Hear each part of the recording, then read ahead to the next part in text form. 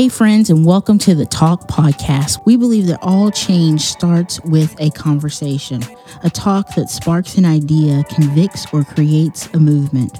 The Talk seeks to foster real, relatable, and relevant conversations that not only challenge, but engage, equip, and empower its listeners to be agents of change. As an extension of Joy of It, we look to find points of intersection in a divided world. No topic is off limits, and all people and opinions are welcome. We believe we represent Jesus best together, acknowledging all voices and talking through those things that disrupt our unity. When we are united, we can do great things, and it all starts with a talk. Welcome to the table, friends.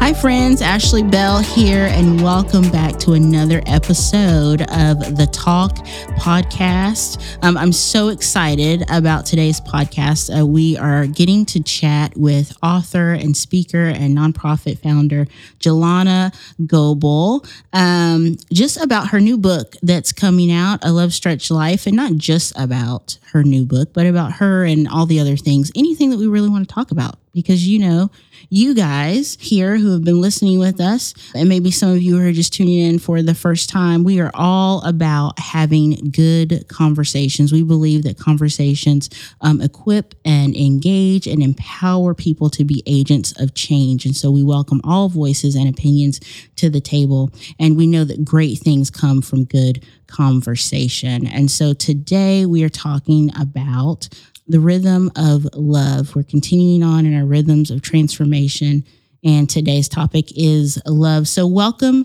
Jelana. Thanks, Ashley. Yeah. How are you doing today? We just talked about that briefly, but you know what? I am happy to be here with you, friend. Yes, and we are happy to have you. So a little bit about Jelana. I'm going to read your bio here. Jelana Goebel is a speaker, author, and advocate. Together with her husband, Luke, she parents 5 children ranging in age from preteen to young adult. Jelana is the founder of an unprecedented initiative that has turned into a statewide movement called Every Child Oregon. In 2019, she published No Sugarcoating, a book with practical suggestions and insight for prospective foster parents.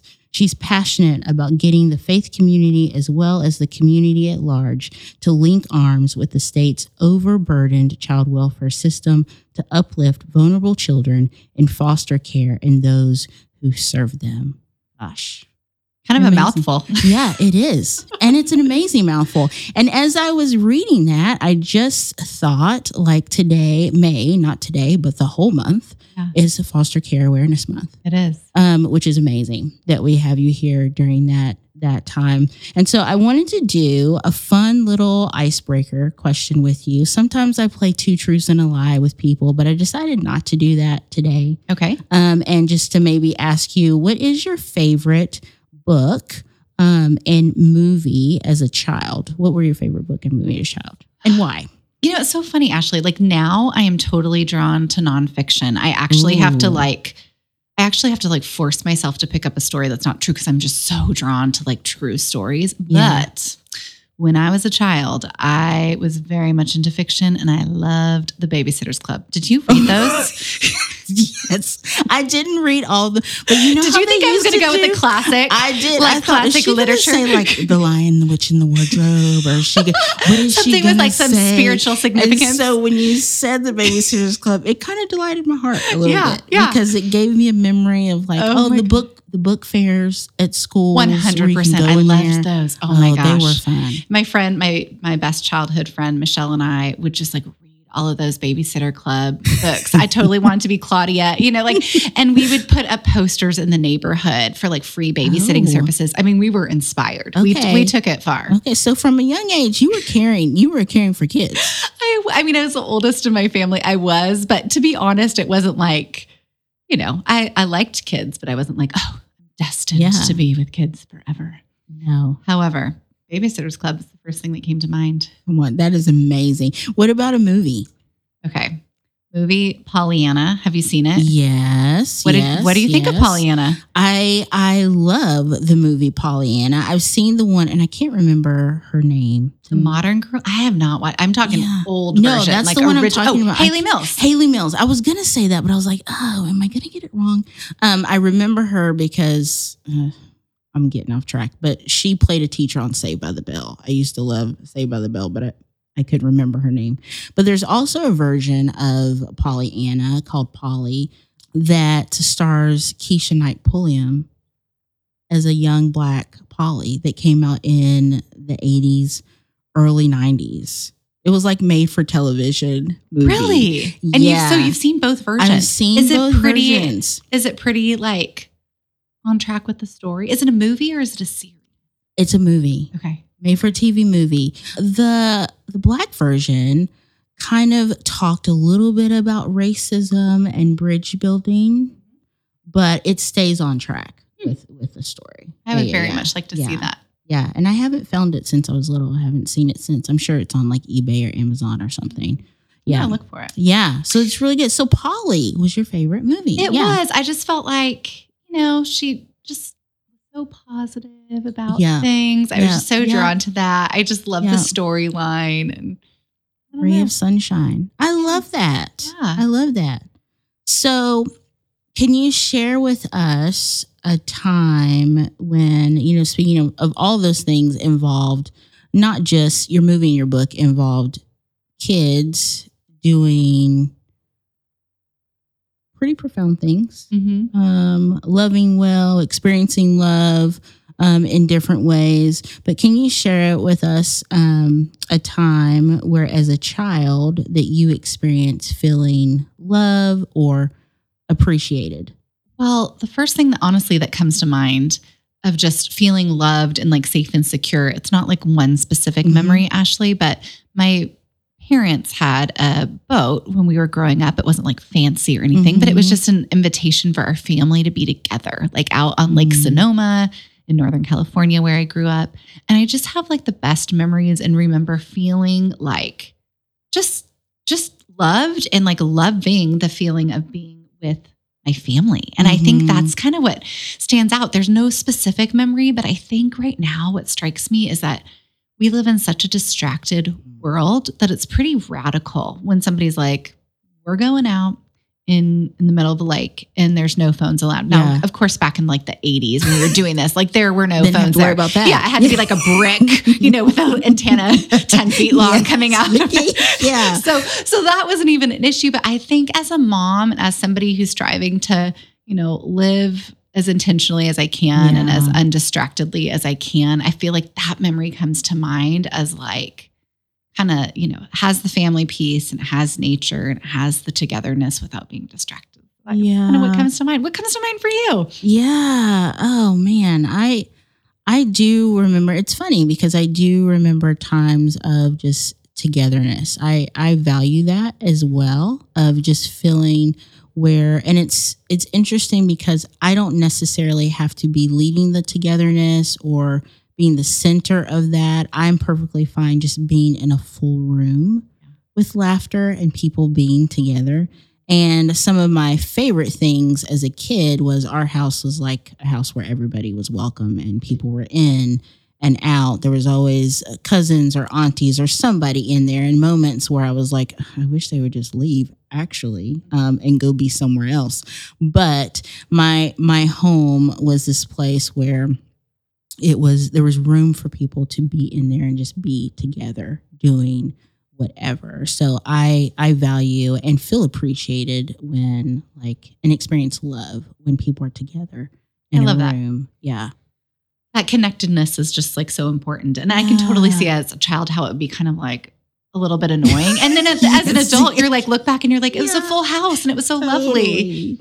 Totally. In your book, I love that you answered that the way that you did, because in your book you can see that there's one part where you you're talking about kind of your families in the kitchen, and the kitchen symbolizes togetherness, and there's people doing different things and everybody has their own introduction. The way that you have welcomed people into your family through this book is so beautiful. A Love Stretched Life, which is coming out. When does it come out, Joanna? June 7th. Yeah, June 7th. So 2 weeks from now. The way that you've welcomed people into the story of your life is very beautiful. And so one of the questions is, it's no easy task to write a book. Actually a big thing. I cannot even fathom it, really. It's like you have a book in you, Ashley. Everybody does. Sure. It's just a matter of... I know, people say that. And in my mind, I like to think that I do, but the thought of sitting down and writing all these details and even all the stuff that it brings up, I think that's the things that it brings up in us, and more things that have to be processed. And totally. And I think people sometimes have this notion, right, of like, I'm going to write a book, and they kind of picture someone like cracking their knuckles and like sitting down with like a view of the ocean and then just like pounding out these like profound sentences, just gorgeous. And the reality is, it's like late at night, crouched in your like home office being like, that doesn't make any sense. And or writing pages and being like, I thought this was like really good at the time, and now I'm looking back and I might just keep one sentence out of this page. It's kind of all perspective. And so it is it's a process for sure. And I have learned a lot from it. Oh my gosh. What made you want to tell your story? Share your story. Well, in my role with Every Child, I am engaging with a lot of foster parents, a lot of adoptive parents. And so I felt like I was getting a chance to just tell like just a snippet of my story. And it felt like over time it was turning into a little bit of a cliched soundbite of like, well, that was hard, but like we made it through. God pulled us through. Or like, and it just felt kind of empty. Like, okay, without sharing the details, it's hard to celebrate like all that God has done through the story. And like, well, it was hard, but it all worked out is a pretty unsatisfying thing. And plus, what does all worked out mean already? I mean, it's an ever unfolding story. And I think those that read A Love Stretched Life realize like, this is certainly not a story of like overcoming. This is not a story of like 5 points to live your best life. Like, if you're looking for that, like that's not in A Love Stretched Life, because it's really messy. But I felt like it was in me to share, not only to remember the details, remember what we've gone through, but I also really feel like my biggest hope and prayer for this book is that it makes other people feel more seen and less alone. And, I think foster parents, adoptive parents, there's like a natural, like, audience with that. But I would hope that it would be for even people where parenting isn't a part of their story. I would hope that A Love Stretched Life would resonate with people, anyone who's experienced kind of a gap between like, this is what I thought it might look like, and this is what it actually looks like. And I think that that's pretty, I mean, we all have our different things of what that is, but I think that that's pretty universal in some ways. And I think as I read about In A Love Stretched Life, I mean, I really thought I was kind of easy breezy about a lot of things about life. Like, oh, I don't know. I've just never thought about it, with just talking about what what I dreamt such and such would look like. And you don't realize you have those hopes until it's not that. And then you're like, oh, actually, I did have some preconceived notions about what this time of life or what this would look like, because now I'm here and this is not that. Yeah. I thank you for sharing that. I mean, I 100% agree with you. I'm single. I'm not even anywhere close to being married at this point in my life, unless God drops that man out of the sky, or one of you listening happens to hook me up with a really awesome guy. I'm open to that, but please don't make it anybody weird. I mean, whatever. That's off topic. But I think in Christian circles, particularly, and even outside Christian circles, we tend to fantasize or have these unrealistic expectations of what family, of what marriage, of what all the things tend to look like. And I absolutely love when people decide, no, I'm going to keep it real with folks. And I'm going to let them know that life is beautiful, but it's messy and it can be hard, and it can be messy and hard a lot. And here are the things that get you through the messy and the hard, but it's going to be messy and hard at times. It's going to be messy and hard at times. And that hard does not necessarily mean it's not worthy of engaging, yes, that's right? so good. Like they're not mutually Yeah. exclusive. Like it's hard, so peace Yeah. out. It's not worth it, Yeah. right? Yeah, and I think especially in a Christian context, Ashley, we have the tendency to want to share when we're on the other side of something. Mhm. When we're on a little bit of a neater, tidier side of something where we can like more palatably wrap a bow called God's faithfulness around it. Like, hey, I didn't tell you in the midst of it, but now I'm on this side and let me tell you how I was brought through. And I think, for some of us, we are in situations where, yes, God is with us and there is no overcoming to the other side. It's going to look different. And so I think, like you said, just sharing from the messy middle, it's actually just real. Yeah. And it's authentic. And I think, that vulnerability begets vulnerability. And then that's what we can, kind of link arms and be in community and stand in solidarity with, like, hey, this is hard, but I see you and I support you in it. Instead of kind of like, well, it was hard for you. I didn't know what you were going through at the time, but it sure sounded hard. Yeah. And now it's fine. So I think that, I think there's probably a lot of reasons we do that. One, obviously we have to protect our own emotional capacity when we're going through something. We can't just be real with everyone. Like we have to have our it's just circle. wise to do that. It's just wise to do that. Yeah. But I think that's one of the dangers in Christian culture is to try to wrap up the bow too soon or for other people's sake. That's so good. And loving and Jesus loving us in the messy, in between, and in the hard, as well as people loving us in the messy, in between, and hard, is oftentimes a greater ministry. I shouldn't say is oftentimes. I should say it is the greater ministry than someone loving you when you're all nice and neat and tidy. It's a very easy love. Yeah. I totally agree. I feel like we are, well, in my life, I should say, I have been completely transformed being in proximity to people whose backgrounds are different from mine, whose life stories are vastly different from mine. Yeah.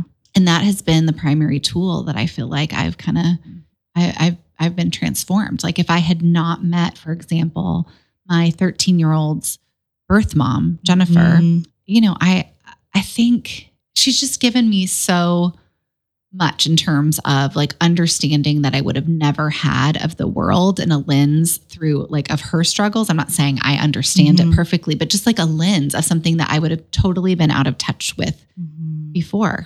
Through her sharing of life with me, I have a better understanding of her growing up in foster care and what it's like to have kids in the system and to struggle with addiction and all the things. And it's I think it's so interesting because people often, Jennifer and I co-present a lot in prospective foster parent training classes and to state caseworkers. And oftentimes people will say something like, wow, Jelena, look what you've done for her. And I just want to flip that on its head and be like, no. Like this is mutual, like the arrow of mutuality. Like we have a kinship here. Like look what she's done for me. Like I am not the same person. And God has used her in my life to just expose me to the very people that I really believe are closest to his heart, though the down and out and the marginalized and it's a privilege. It's a messy privilege is what that is. Oh, that's good. A messy privilege. Man, I hope you wrote that in your book somewhere, the words messy privilege. I don't think I did. I should go back to the publisher and be like, hey, I need this inserted. Those cannot come out right now. We need to put messy privilege in there. The title of your book, A Love Stretched Life, and just what you were saying, I'm wondering, how did that come about? The actual title? Yeah. Oh, so it's so funny. It seseems like, how hard can it be? You see, books and titles all the time, and you do not realize that for like 3 words, it can be like months in the making. And so it started with these obnoxious, like life-size Post-it notes plastered all over my dining room and just me writing, like all the, adjectives, nouns, It was like a deduction process essentially. Yeah. And when the publisher and I agreed on that title, it was like, yep, this is the one. I just loved it. Because I do, and I like the image on the cover of being stretched. Yeah. Well, that it reminds me of that stretching part. I love when the chapter said, I'm trying not to give too much away too, because I want people to read it. And if we just tell them everything about it, then they won't buy it and read it. And I want you guys to go buy and read this book. It is wonderful.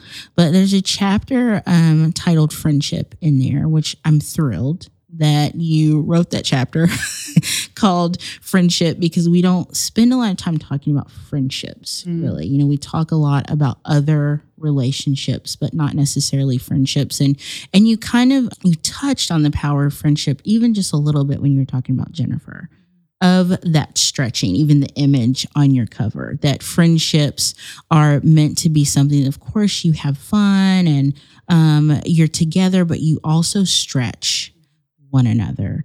Can you talk to us a little bit about how friendship has shaped you and why it's been so important to you in this stage of your life as you fostered? With the fostering emphasis specifically, I would say, one, friendships are like vitally important, but I think as foster parents, it's actually really easy to kind of huddle up with only people who are other foster parents. And there is a beauty in that. And I would say, instead of kind of going all in, we need a both and approach here, because there is a beauty, whether it's fostering or anything else, to be like, hey, it is so great to be able to just share without having to explain, right? And in the fostering group, it's like, hey, their court might be different. Caseworkers might be different. Children might have different behaviors or needs or whatever, but there is a common denominator amongst them that it's like, hey, we don't need to back up and be like, this is what this is, There's just an understanding there. Similarly, though, I think foster parents are not always the most well-equipped to help meet the tangible needs that sometimes pop up. It's like, we want to, but we're not the ones that can run out and drop off a meal or leave the coffee on the doorstep or whatever. And so I just feel like it's not fair, honestly, for foster parents to kind of count other people out as, quote, not getting it. Yeah. If they're not given the chance to be included in the circle. Right. And so again, it comes back to our emotional capacity and how much margin we have. We have to be wise about who we're including. But I think it's really important when we think about friendships, especially when it comes to fostering, that we are friends with those who are fostering and continue to have deep relationships with those who are not. Because oftentimes it gives others a chance, and not everybody wants an inside glimpse of foster care, but a lot of people are really curious, right? And it gives them a chance to come alongside and be a part of a story that's greater than themselves. And I think at the end of the day, that's what so many people are searching for. I just want to be a part of something that's meaningful, that has an impact. And I think it's also letting go of the notion of that self-sufficiency of this child's in my home and I'm going to be their everything and we're going to do it all and we're going to do it alone and we're going to look fabulous while we do it. And we're going to you know what I mean? It's going to be Instagram worthy and it's just going to be perfect. I just, so I think it's important to have just a variety of friends and not just friends. It's great to have friends that you've known for a long time. And I also think as I get older too, it's been good for me. I've been surprised along the way with some of the people that I've been able to develop a close friendship with. What would you say about friendship? I would not have survived. I think so many challenges in my life without friends. Most of my family, they're across the country. They live in Virginia. And so I've been in Oregon in the Portland area now for 10 plus years. And so I think about friendships and I think about community and I'm like, I would not have thrived without friendships or community, especially within the last 2 years of those. I was about to say that. Who are those people that are like helping you navigate life? Or when I was sitting in my apartment crying and being really depressed because where am I going to go? What am I going to do? I'm just here alone, And so I highly value healthy friendships. And there are those friendships that, like you say in your book, that just sharpen you, that can kind of call you out on your BS or when you're thinking about things wrongly. It's like, I need that because I'm self-righteous. I think I'm right about everything. So unless there's a friend that is like, Ashley, let's rethink that. Or like, how can we change that around? How can we reframe that statement that you just said? And so, friendships to me are invaluable. Well, and I think it's so interesting, like the teeter-totter of friendships, right? Like it's pretty rare when two friends have some sort of acute need at the same time. Yeah. Right. So there's kind of this balancing act of like, hey, and I think, how do we experience God? Well, there's a lot of different ways, but oftentimes it's through people through real people that we experience that feeling of connection and belonging and acceptance, right? That can all mirror the divine, but that is how we, experience.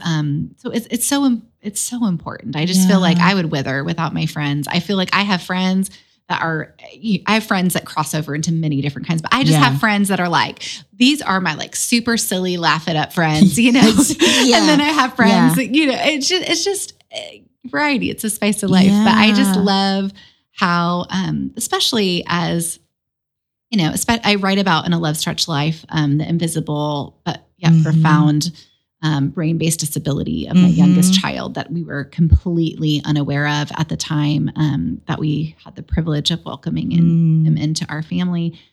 I have met so many people through this journey of being a special needs mom that I would have never met before.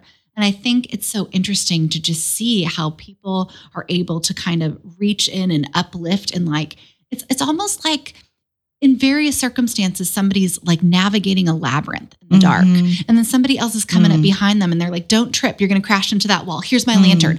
I can't see very far ahead of myself, but I can hold up my lantern so that you don't trip over the part because I've just gone over that, whether it's advocacy or schooling or diagnosis or medical stuff. And you can take that same thing and say any circumstance. But I feel like that's something that, has just come into technicolor for me since kind of navigating being a special needs parent, especially what friendship has meant in terms of kind of taking in the new mom that's just gotten this diagnosis and like, I felt the same way. You're going to rumble with grief and joy and it's all okay. There's a place for all of it.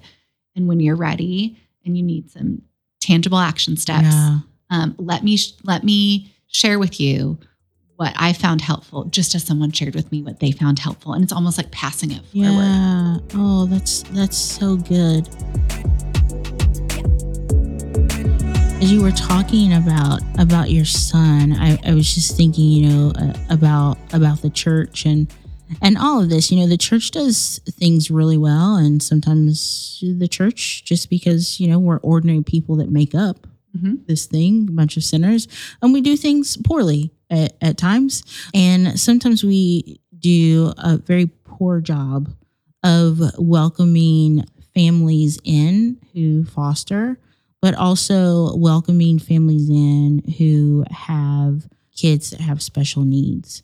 And as you were speaking, I was just thinking about, wow, there's so much to learn and gain from having friendships with families who foster, and also families and kids who have special needs. And so I think the question that popped into my brain, and we haven't previously discussed this always happens, Jelana. Go for it, Ashley. I did not put this question on the list of things that I sent you. Fine. But I'm just thinking through this of like, what would you say?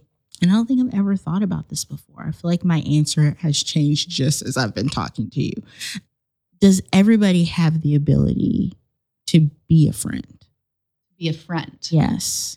Tell me a little bit more about where you're going with that. Like, I want to say yes, but here's where my mind is going. Yes. My mind is like, we can benefit from being changed in proximity to people, different from us. Yeah. Now, sometimes even neurotypical people, capacities can be down because of life and because of what they're going through. And then there are others, perhaps in the pews of our church or kids in our Sunday school that honestly might have in utero substance exposure issues that are going to impact the way that they're able to have relationship.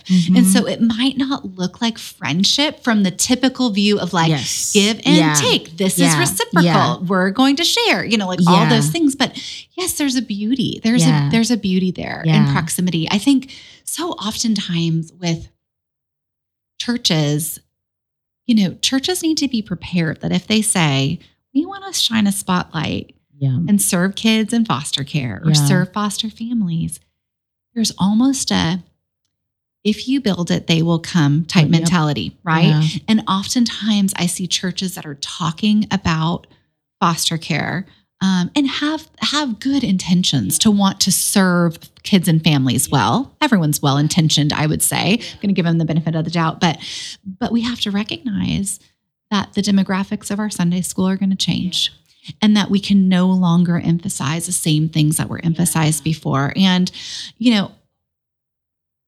we hope that Sunday school is a place where kids are learning about like love and compassion and, how to be a good neighbor and all of these things. And that is true. And also, Sunday school often has like a very high, this is how you need to behave component.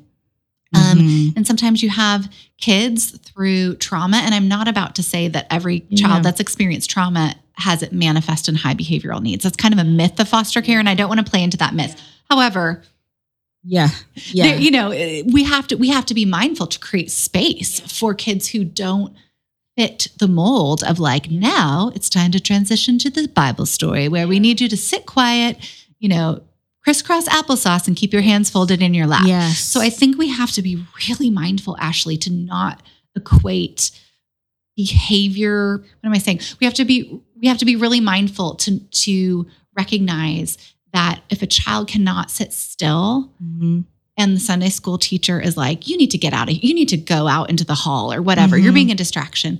We have to be so careful that this is a place where they're learning about God. And it's like so easy to be like, well, is that how God feels about me? Like if I can't sit still, then I'm sent out. So I think we have to think through, and this is like an oversimplification, but I feel like it's just one thing that comes to mind with like, we have to be ready.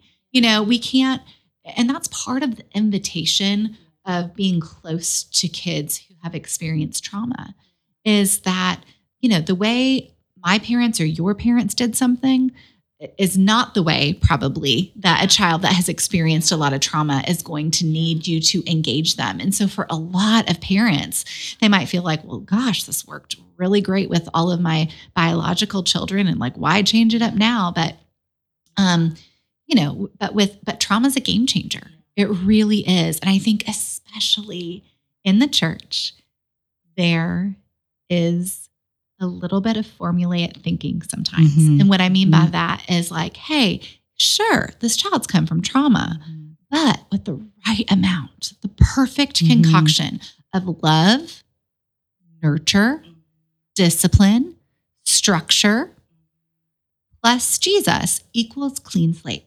Now we're good. And it's like, well, we all want that to be the story. That's a great story. That's a great story. And yet, for many kids in foster care, for many families, foster and adoptive families, this is not the storyline that they're living out. And so I think the church needs to have a wide range of acceptance that, we celebrate when there's something to celebrate, when things are going well, and we grieve with those who are grieving. And I think that's not just applied to foster and adoptive families. That's for everyone, right? But to recognize oftentimes, kids don't end up in foster care without reason, right? So there's a reason. And so it's a little naive to just think now that they've walked through the door of a healthy, safe home that suddenly all the reasons that brought them into care are going to be dropped at the doorstep.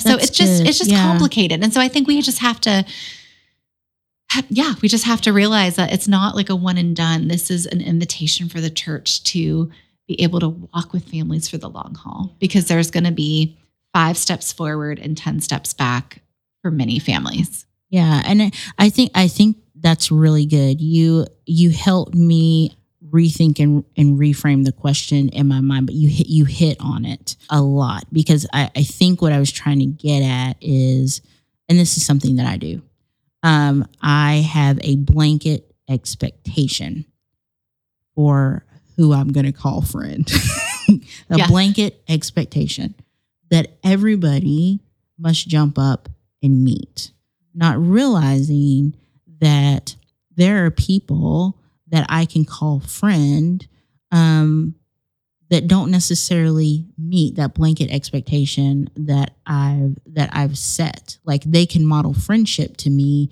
in various ways that are still loving and kind. And I think sometimes the church has this blanket expectation for families that foster, or for kids, like a blanket expectation of behavior or performance or whatever that is, that we have to get rid of in order to model friendship and love and care better. And I think, it goes back to what I was sharing earlier, which is, I think, we are changed in proximity to others. And there's still, even if somebody is not kind of rising to kind of the standard, so to speak, for lack of a better word, that there can still be an exchange of humanity that can be transformative for you both. Yeah, that's right. Yeah. And to being open to that transformation, that proximity. How has being in proximity, and you've answered this in some ways, just not explicitly maybe, how has fostering and being in proximity to foster families and your children informed the way that you love? I think prior to foster care, and I write about this in A Love Stretched Life, I think it's real easy when we are a comfortable distance away to be able to look at something and think we know what we're looking at. Yeah. Right? Yeah. And I think it's given me the invitation to just be so humble that I don't know as much as I think I know, and I think I would have been tempted. Well, I know I was at the very beginning of my fostering experience, especially with biological family, to have a little bit of a if you could just get it together, and without recognizing that, people whose burdens are more than they can bear, you can't just snap your fingers and just get it together, just like I can't about how I was yesterday, right? Yeah. So I think that oftentimes the primary reason kids come into foster care is because of untreated mental illness, domestic violence, incarceration, substance abuse. I mean, that's not anything that you just say, snap your fingers and say, just get over it, be healthy now, and be a good mom. Yeah. So I think just the slowness, trusting in that God is at work, even in the midst of the slowness. I think we all love to see transformation. We all want to see it. And oftentimes, God doesn't call us to success. Yeah. That's not our calling. It's a good word. We're called to love. Yeah. We're called to love. That is our divine calling. And I think letting go of the results of what we're pouring in, because we all kind of want that teeter-totter of input, output. I'm pouring into you. Yeah. So I want to be able to see that this is making some difference. Right. And, there's a part of that that's just natural. But when you, as a parent or as a friend or as a sibling, are pouring in and pouring in and pouring in, we have to recognize that sometimes it's going to be lopsided. And that's okay. And when I say that, I specifically am talking about my neurodivergent son, right? Where I'm pouring in, this child has experienced love and nurture and everything from 48 hours old on. If somebody saw the way he behaves, I think, let me rephrase this. If I had seen the way, Ashley, that my son, Charlie, behaves sometimes in a very public meltdown, I would have and I would never have said it out loud because I know enough to not say this out Right. loud, but my internal monologue likely would have been something along the lines of, imagine how that child is talked to at home to be like talking like that. Imagine how that child is treating to be like flailing on the floor and throwing punches, you know, and that child is now my child who struggles greatly. And I'm very well aware of what has been poured into him. And it's just a game changer. There's no formula. There's no, and when I say that, I'm not at all communicating like this is hopeless. It's not worth it. Like that is not what I'm saying, but I'm just saying, I think our tendency is to want to see input and output, you know, that is, that's that you can account for. And oftentimes in this journey, whether it's friendship, whether it's sibling, you know, being a good sibling, whether it's, you know, we are invited to pour in and, you know, with good boundaries and all of those things that we all have to have. We're just invited to embrace the mystery of like what that means in terms of maybe never seeing the quote success of it all. That's a hard place to stand. It is a hard place to stand. But I do think as you were talking, like I'm thinking just as believers, there's many people in the Bible, you know, who stood in the hard place and never got to see the quote unquote success or fruit of that work. True. And I think for us, we often, you know, we want to see the success and the fruit of that work right now in the here and now. And sometimes that just doesn't happen, but it doesn't mean that what we're doing and what we've been asked to be a part of isn't worth it. Totally. And I feel like I've never seen that come to life more than in welcoming our very first foster son, Royal. I write about him early on in A Love Stretched Life. You know, we welcomed him in for a year and then through a series of circumstances, lost touch with him for 13 years. But, you know, we talk about seeds planted, you know, and it was really wild to recognize this now, he's almost 25. Year-old young man that I parented for 1 year when he was in first grade and toothless and, you know, two front teeth, not completely toothless, adorable. He was able to share in his own words, like, I remember the Spider-Man poster in my room. Mom, do you remember sitting around having chip and dip and watching football? Do you remember grilled cheese? And it's like, oh my gosh, I can't remember if I had a grilled cheese 2 days ago. But here it is, you know, 19 years later, and you're talking about the grilled cheese we ate as a family. And so when you talk about like pouring in and not being able to see, it's like, oh, sometimes we have a tendency to think about like looking back and the things that people remember are like really big things. And that's true. But often I think I wouldn't have believed the cliche of like pouring in and seeds planted and stuff as much as being able to hear it from this young man himself about like, no, I do remember that gave me something to hang on to throughout my childhood. And, you know, it's been impactful for me to see, like, gosh, we thought we were just kind of putting one foot in front of the other for a year, but for him, those were some memories to hang on to. And so I think it's comforting, right? To know it's not just the big things. It's also the little things. Yeah.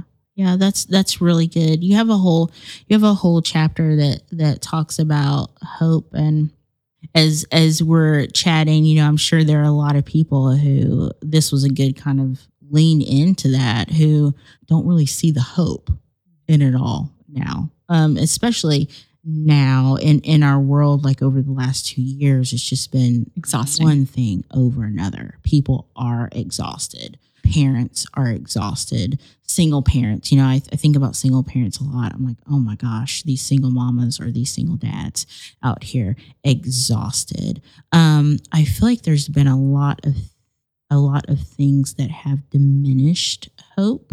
Can you speak to a little bit of how, and maybe this is definitely doesn't apply to everybody who's listening for sure, because I think the way people see hope maybe can't be generalized in a lot of ways, but how have you seen hope in the midst of all of this through your family over the last 2 years? And how can other people start to see hope? You know, we talked about just that a little bit as you spoke of Royal, of like, okay, I can't see it now, but at some point down the line, there may be something little, maybe not anything big, but there may be something little that is coming that is going to encourage. So yeah, if you could speak to that a little bit. Oh my gosh, I feel like you just lobbed me like the $1 million I know, question. I did, and I'm expecting you to answer it well, and everyone's going to listen and be like, yes. Oh my gosh, no pressure. No pressure. No pressure. You know, something that I write about in the book is, you know, that sometimes like we want to really see like hope, like this big boulder, you know, like, hey, I was walking down the road and then, whoa, boom, there's hope. And oftentimes it doesn't manifest like that. Oftentimes it's like this teeny little pebble that you're like searching for on this like gravelly path. Like, okay, I guess this is it. I'll pick it up and put it in my pocket. I love the idea of like being able to borrow hope from people, you know, to just say like, it's almost like a baton or something. And that's not to say this is like Disneyland version of life, you know, but it's like, hey, sometimes when I feel like I don't have any hope or I'm feeling particularly down or depressed or overwhelmed or fearful or exhausted or all the ways that people are feeling right now. And I know I certainly have felt those things in the last 2 years. It's a swirl. Yeah. You know, it's helpful to be able to say, you know, this isn't something that I need to like either conjure up myself or only have, you know, spoken to my heart through reading scripture. This is actually something that those can be, but this actually can be something where if you are telling me some little story, there might be a little pebble in that story for me to reach down and pick up, or, you know, like the baton that's passed to somebody, you know, running the race. So I think that that's important to say, you know, that we can benefit from the hope that we see other people, you know, around us. Again, we have to have that very realistic lens that it's, you know, not always going to work out the way we want it to work out. But I think a lot of hope comes down to our lens. And this isn't Pollyanna. This isn't going back to my favorite childhood movie. Not everything's Pollyanna. Let's play the glad game. Like just see the prisms on the you know, the wall. Oh yeah. Yeah.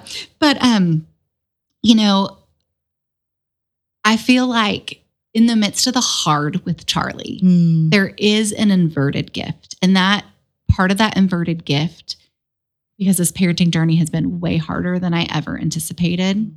And I didn't know how hard it would be. And I honestly received that as an act of grace that I didn't know, because I probably would have said, oh my gosh, no, thank you. Some people are equipped, but I'm not one of those, you know? But I feel like part of the gift of Charlie is celebrating things that I would have previously mistook as low-level expectations. You know, and I think while I'm talking about my special needs son and hope, like I see hope by being able to recognize things that he does, for example, that one, he might not have been doing. I mean, he's about developmentally like half his chronological age, right? So I celebrate things with him that I would have never even celebrated with my kids when they were that age, right? But it just like gives you a different lens to see it. It's like, okay, well, we're not going to take that for granted. And I don't mean for this to be like, turn it into some like gratitude journal type answer to the hope question. But at the same time, I really do think that we have to have a lens for it. And I think sometimes when we're so exhausted, it's hard to like strain our eyes to see it because sometimes it isn't obvious. Yeah. And so I think in those times when it's not obvious, how do we have a posture of still wanting to be a person of hope, to still wanting, but again, recognize, you know, holding the tension between like, hey, it might not be sitting in front of me. I want to be a person of hope, but that doesn't mean that, you know, I'm some Disney Pollyanna version of what life is right now. Yeah. I don't know, Ashley. I feel like that answer was pretty insufficient. Really good. But no.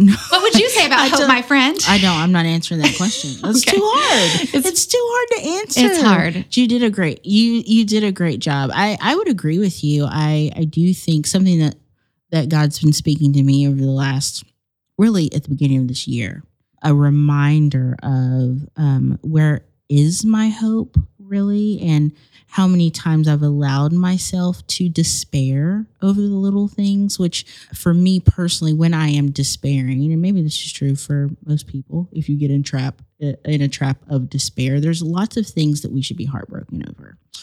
So I'm not trying to diminish that, but I think if we get into a habit of just despair, which is different than lamenting, it's different than just being sad. When we're at that point of despairing, it's hard to find hope in anything. And so I had a reminder at the beginning of this year to not let the little things send me into despair, but to find things to delight in, little, big, like whatever that looks like. Find things to delight in that give you hope. Like what you said, like the pebbles of hope. You know, it doesn't have to be this big boulder. It could be something little that highlights, that says like something better is coming. Something better will take place. Whether it's tomorrow, 3 days from now, 3 years from now, something better is happening. You know, hope can be found in a baby's laughter. Hope can be found in a rainbow. Hope can be found in all this rain that we've been having, because maybe, just maybe, things won't catch a fire this summer. You know, hope can be found in so many things, but you do have to be looking for it, and it does matter your lens, you know, your lens. So I appreciate your answer a lot with that. Thank you. Yeah, it's good, and it's challenging in a time where there is so much to despair over. There really is. There really is. And they're not little things, right? I feel like things. everywhere you turn around, you're like, oh man, we're doomed. Yeah. And it's affecting everybody, Yeah, you know, it's affecting our kids. It's affecting us. It's affecting, you know, it's everywhere. So it's hard. The challenge of hope is very hard, but because we have Jesus, I mean, you know, there is this hope that he can change, he can restore, he can renew, you know, he can bring about change that we can't even imagine. So when I think you said borrowing hope, you know, sometimes we do have to borrow hope. And we have to have like hope as an invitation, Mm-hmm. you know, and it's not something that we just RSVP for one time and we're like, hope party, you know what I mean? Like I'm here. Yeah. Mm-hmm. Right. It's something that we have to continually circle around to. And I think that for all the reasons you just said, Ashley, like there are so many real world, legitimately frightening things that can tarnish our hope. Yeah. Right. And so it's like, how do we be people of hope while not just Pollyanna, like That's turning right. our That's head, right. but being able to clearly look at the situation and be able to somewhere on the continuum between the reality and what we hope it would be, that we would be able to embrace the pebble on the path, really, you know, like I think it's just important that we have that. And in order to have that, you know, we're created as like finite human beings, right? We can't we can't blow past our very real physical limits and then expect that we're going to be people that that have the margin of awareness to RSVP for hope. Mm-hmm. You know? Yeah. So I think that that's just part of slowing down a little bit. It's an invitation to slow down sometimes and to care well for ourselves and others. And that's not to say that hope can't be found, you know, in the hospital room, you know, all the things, you know, it's not like, oh, it's real easy to feel hopeful if you're on a vacation, right? Yeah. Well, it is. It is. But that's not always the case. That's not reality. We have to have hope in the midst of reality. Yeah, that's really good. I feel like I have so many more questions for you. I'm not going to wrap up just yet. Don't worry, listeners. I do want to ask the question, a few more questions of like, if someone is listening and they're interested in fostering, how do they go about doing that? I mean, what's some advice you can give to folks? Like, what are some considerations, or how do they literally go about doing that? That's a great question. What are some what are some questions they should ask themselves first before trying to dive in to that or step on that plan of action, which isn't necessarily a quick one? What is that process like? Yeah. So in no particular order of importance, I would say questions to ask yourself. It is important that you seek out people who are fostering, be tenacious with inviting them to sit down and share their story. I think it's really important that you talk with people who are living it, because like oftentimes, like we've said many times before, there's kind of a notion of how something goes and there's a lived reality. And there's oftentimes a pretty big canyon of a gap between how people think that fostering will go and then, what the boots on the ground reality actually entails. So talk to people who have lived it. I think it's important for single people to know that you can absolutely foster. Families come in all shapes and sizes, and about 35% of all foster parents nationwide are single. That's awesome. I think it's important that if you have a partner, that it's very natural for one person, and oftentimes it's a woman, to be like saying, hey, I'd like to foster, and kind of dragging the other person along, and there's sometimes, it can be either person, but oftentimes that's the case. But I think there comes a point where both people need to be fully on board. Yeah. You need to both be buckling your seatbelts for this roller coaster, right? Yeah. And it can't just be it's a recipe for resentment if you're not on the same page. So do your homework, talk to people who are doing it, kind of become aligned. I think a lot of times fear takes people out before they really begin to engage the question. And the number one question, Ashley, is what about your bio kids? That is like the number one question. And I think it's appropriate to be cautious. And so talk with people that reach out to organizations, ask if you can talk with some of their family. I mean, whatever way you can kind of get access to like real people's stories to help you discern. And I think not everyone is called to foster. Yep. I mean, the reality is there's certainly a need for more people than are certainly doing it.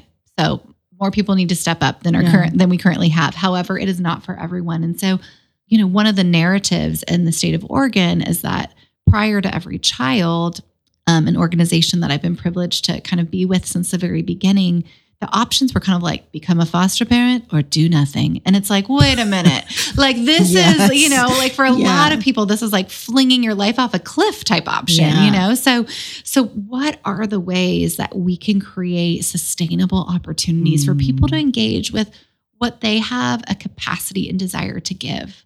Can't shut people out just because they can't do this one thing. Like we need all hands on deck here. And so I would just encourage people as they think about fostering, if this is not for you, try to plug in different ways. There's so many different ways that you can get involved, from mentorship to providing tangible goods to, coming alongside different ministries at church. And That's good. That's good. Thank you. Because I know I was just thinking the other day, which is so random. I often think about as a single person, I'm like, oh, I would adopt or foster. And then I think about it, I'm like, oh my gosh, then I would have to actually care for this another person in my home. And that could seem very overwhelming. But hearing you talk about it and finding other families who are doing it, actually gives me hope that is something that can be done. If I feel called and am being prompted to do that, which I'm sure many people are being called and being prompted to do that, but yet have this fear that they can't. And the fear is real. And the fear is real. I think it's interesting. I mean, I think it's absolutely an invitation to stop and explore. I think what happens is oftentimes the fear takes people out from ever truly discerning. It's kind of like, but I think, it's not something to just toss in your grocery cart. Like, hey, going to Safeway, going to pick it, it's a game changer. So I think talking with people who are doing it and who've experienced it is like the best. Yeah, that's really good. And going back to your book, A Love Stretched Life, and this question is like, it may be another hard question to answer. It's almost like asking like, pick your favorite part of your life. Kind of question. You've exposed your life. Now, what was your favorite part? But I guess I'm going to ask it this way. Maybe there is one chapter, a few chapters that you feel like it was easier to write. What were those, and why do you feel like they were maybe easier to write than the other? That's a good question. By easier, do you mean more excited? Like could just more naturally? Can be. Okay. Yeah, came more naturally to you. Okay. Yeah. I feel like the chapters about my son, which I got his permission to, use his name and share his specific disability, which is fetal alcohol syndrome.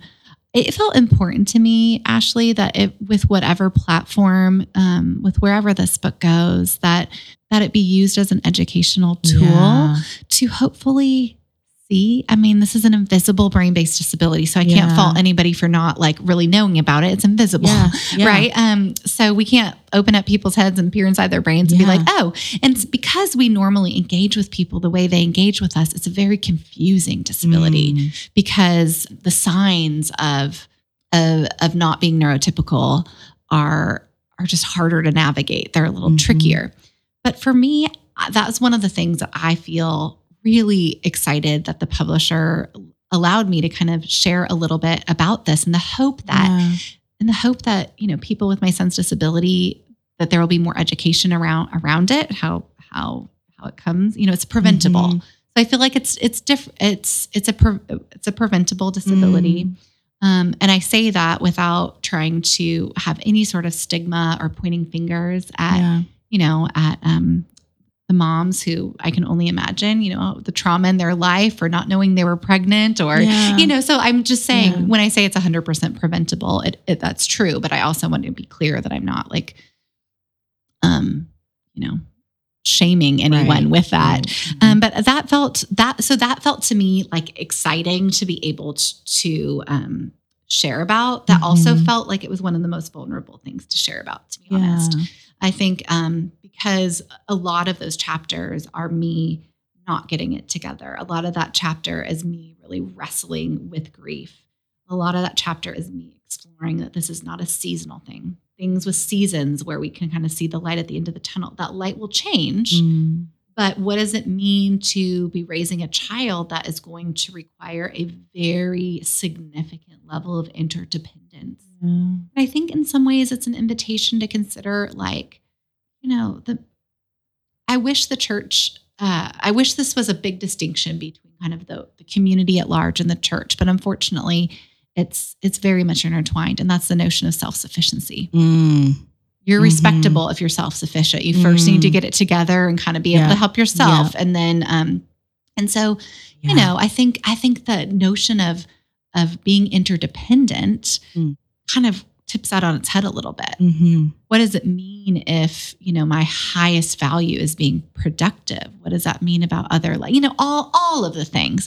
And so for me, I felt excited to write chapter 7 and 8. Wow. Yeah, entitled Steadfast and Expectations, because a lot of what I'm wrestling with through my writing is, feeling like I was kind of easy breezy about what family life would look like until all of a sudden I was like, well, wait, I thought I didn't have any preconceived notions, but I actually did. They were just unspoken. They were unknown even to myself until I got there and was like, well, this looks different, So I think for me, that was really sweet. I think, writing about a 13-year relationship with my son Micah's beautiful first mom, Jennifer, that has been a game changer. I mean, we really are like a blended family, Ashley, and families come in all shapes and sizes, but most blended families are not like inclusive of your adopted child's biological mother and half siblings and full siblings. It's rare. That's pretty rare. And when I say that, I want to be clear. We're not co-parenting together, but she's included as a cherished part of our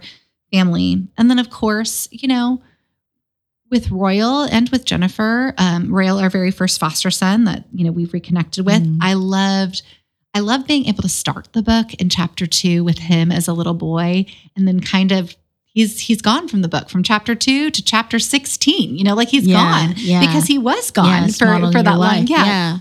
But I felt excited to, I mean, there's a lot of narratives, like you said, I'm sharing about friendship and being a neighbor and about foster care and different things, but those are the 3 narrative threads of Charlie, of Jennifer, of Royal, and they're all constantly unfolding. There's not one of those stories where it's like, and boop, boop, that was that, like, and there's nothing more that's going to happen. It's like, no, these are relationships that I'm in almost daily with these people that are these people. Yeah.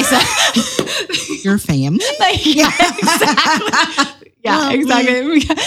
Sometimes. So, you know what? We've all been there. Yes. So anyway, I feel like it's an ever unfolding journey. And I mean, that's just real, but it felt like a gift to be able to explore that. It felt like therapeutic for me. And I really, A Love Stretched Life took me a while to come up with that title. But what really took me a long time to come up with is the subtitle. And it's rather long, but it's stories on wrangling hope, embracing the unexpected, and discovering the meaning of family. And I love the notion of like wrangling hope and embracing the unexpected, because I feel like that sums up so much of what I've been invited to. Yeah. That's so good. And it's so beautiful. I could think of no better way to end than that, of just that concept of wrangling hope and allowing our stories to unfold. You mentioned that as you were talking about just the parts of the book that not many stories are just wrapped up neat with a bow, but things are constantly unfolding, and so is life. I mean, that's how life is. And we're not stagnant, and thank goodness. Yes. Oh my gosh, thank goodness we're not. Otherwise, we'd be stuck in. Yeah, I mean, we don't even need to get into that, but I mean that is awful, and that's so much of what I like about the book is you share vulnerably and honestly, but there is this unfolding of, and you can tell in the words that there's something more, and there's hope even in the messy parts of the book that you talk about of your life. And so thank you for sharing that with us. And for those of you listening, the book comes out in 2 weeks. Is it June 7th? June 7th. June 7th, it comes out. Go pick it up and read that. And it is truly a beautiful, beautiful book. Jelana, as we look to close, are there any parting words you would give? A lot of times we close our podcast with just a way for people to learn and engage on a topic more. If they want to learn about fostering, or maybe there's some books you can recommend, we definitely want you to read Jelana's book, A Love Stretched Life, before you read any other books. She's not saying that. I'm telling you that's what I want you to do. But we want people to continue to grow as they listen and have conversations with other people about love, about fostering, about what this means. So is there any parting words you would like to say? It can be anything to the folks. Well, I'll first start with the practical. I think for those in Oregon that are really interested in like exploring the ways that you could potentially get involved, not signing up for foster care necessarily, but just the plethora of volunteer opportunities, please go and check out everychildoregon.org. Yes. Or if you're in the Portland metro area of Washington, Clackamas, and Multnomah counties, please check out everychildpdx.org. And, the team would love to be in touch with you.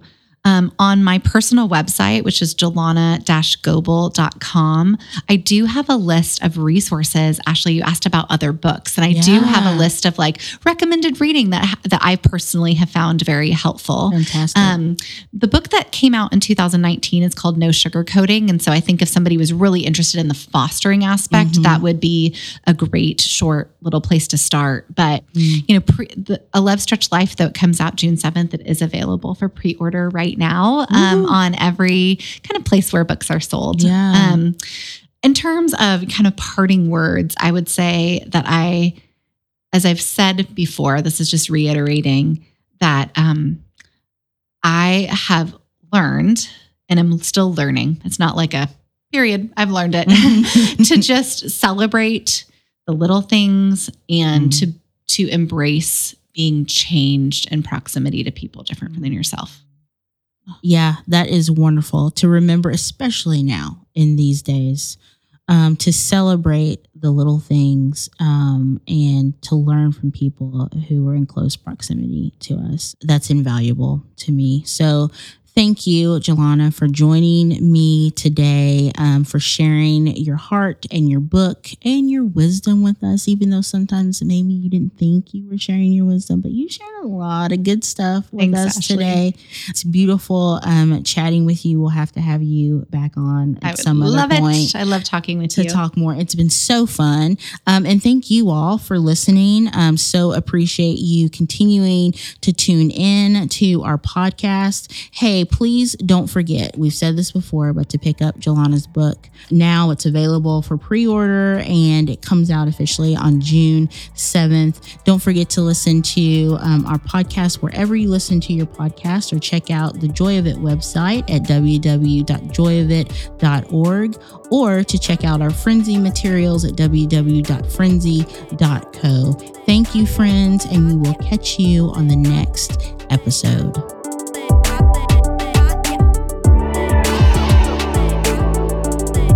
Thank you so much, Connie, for joining us for our podcast. Thank you all for listening. Remember, you can find the Talk Podcast wherever you listen to your podcast, whether it be on Apple, Spotify, Amazon, we'll be there.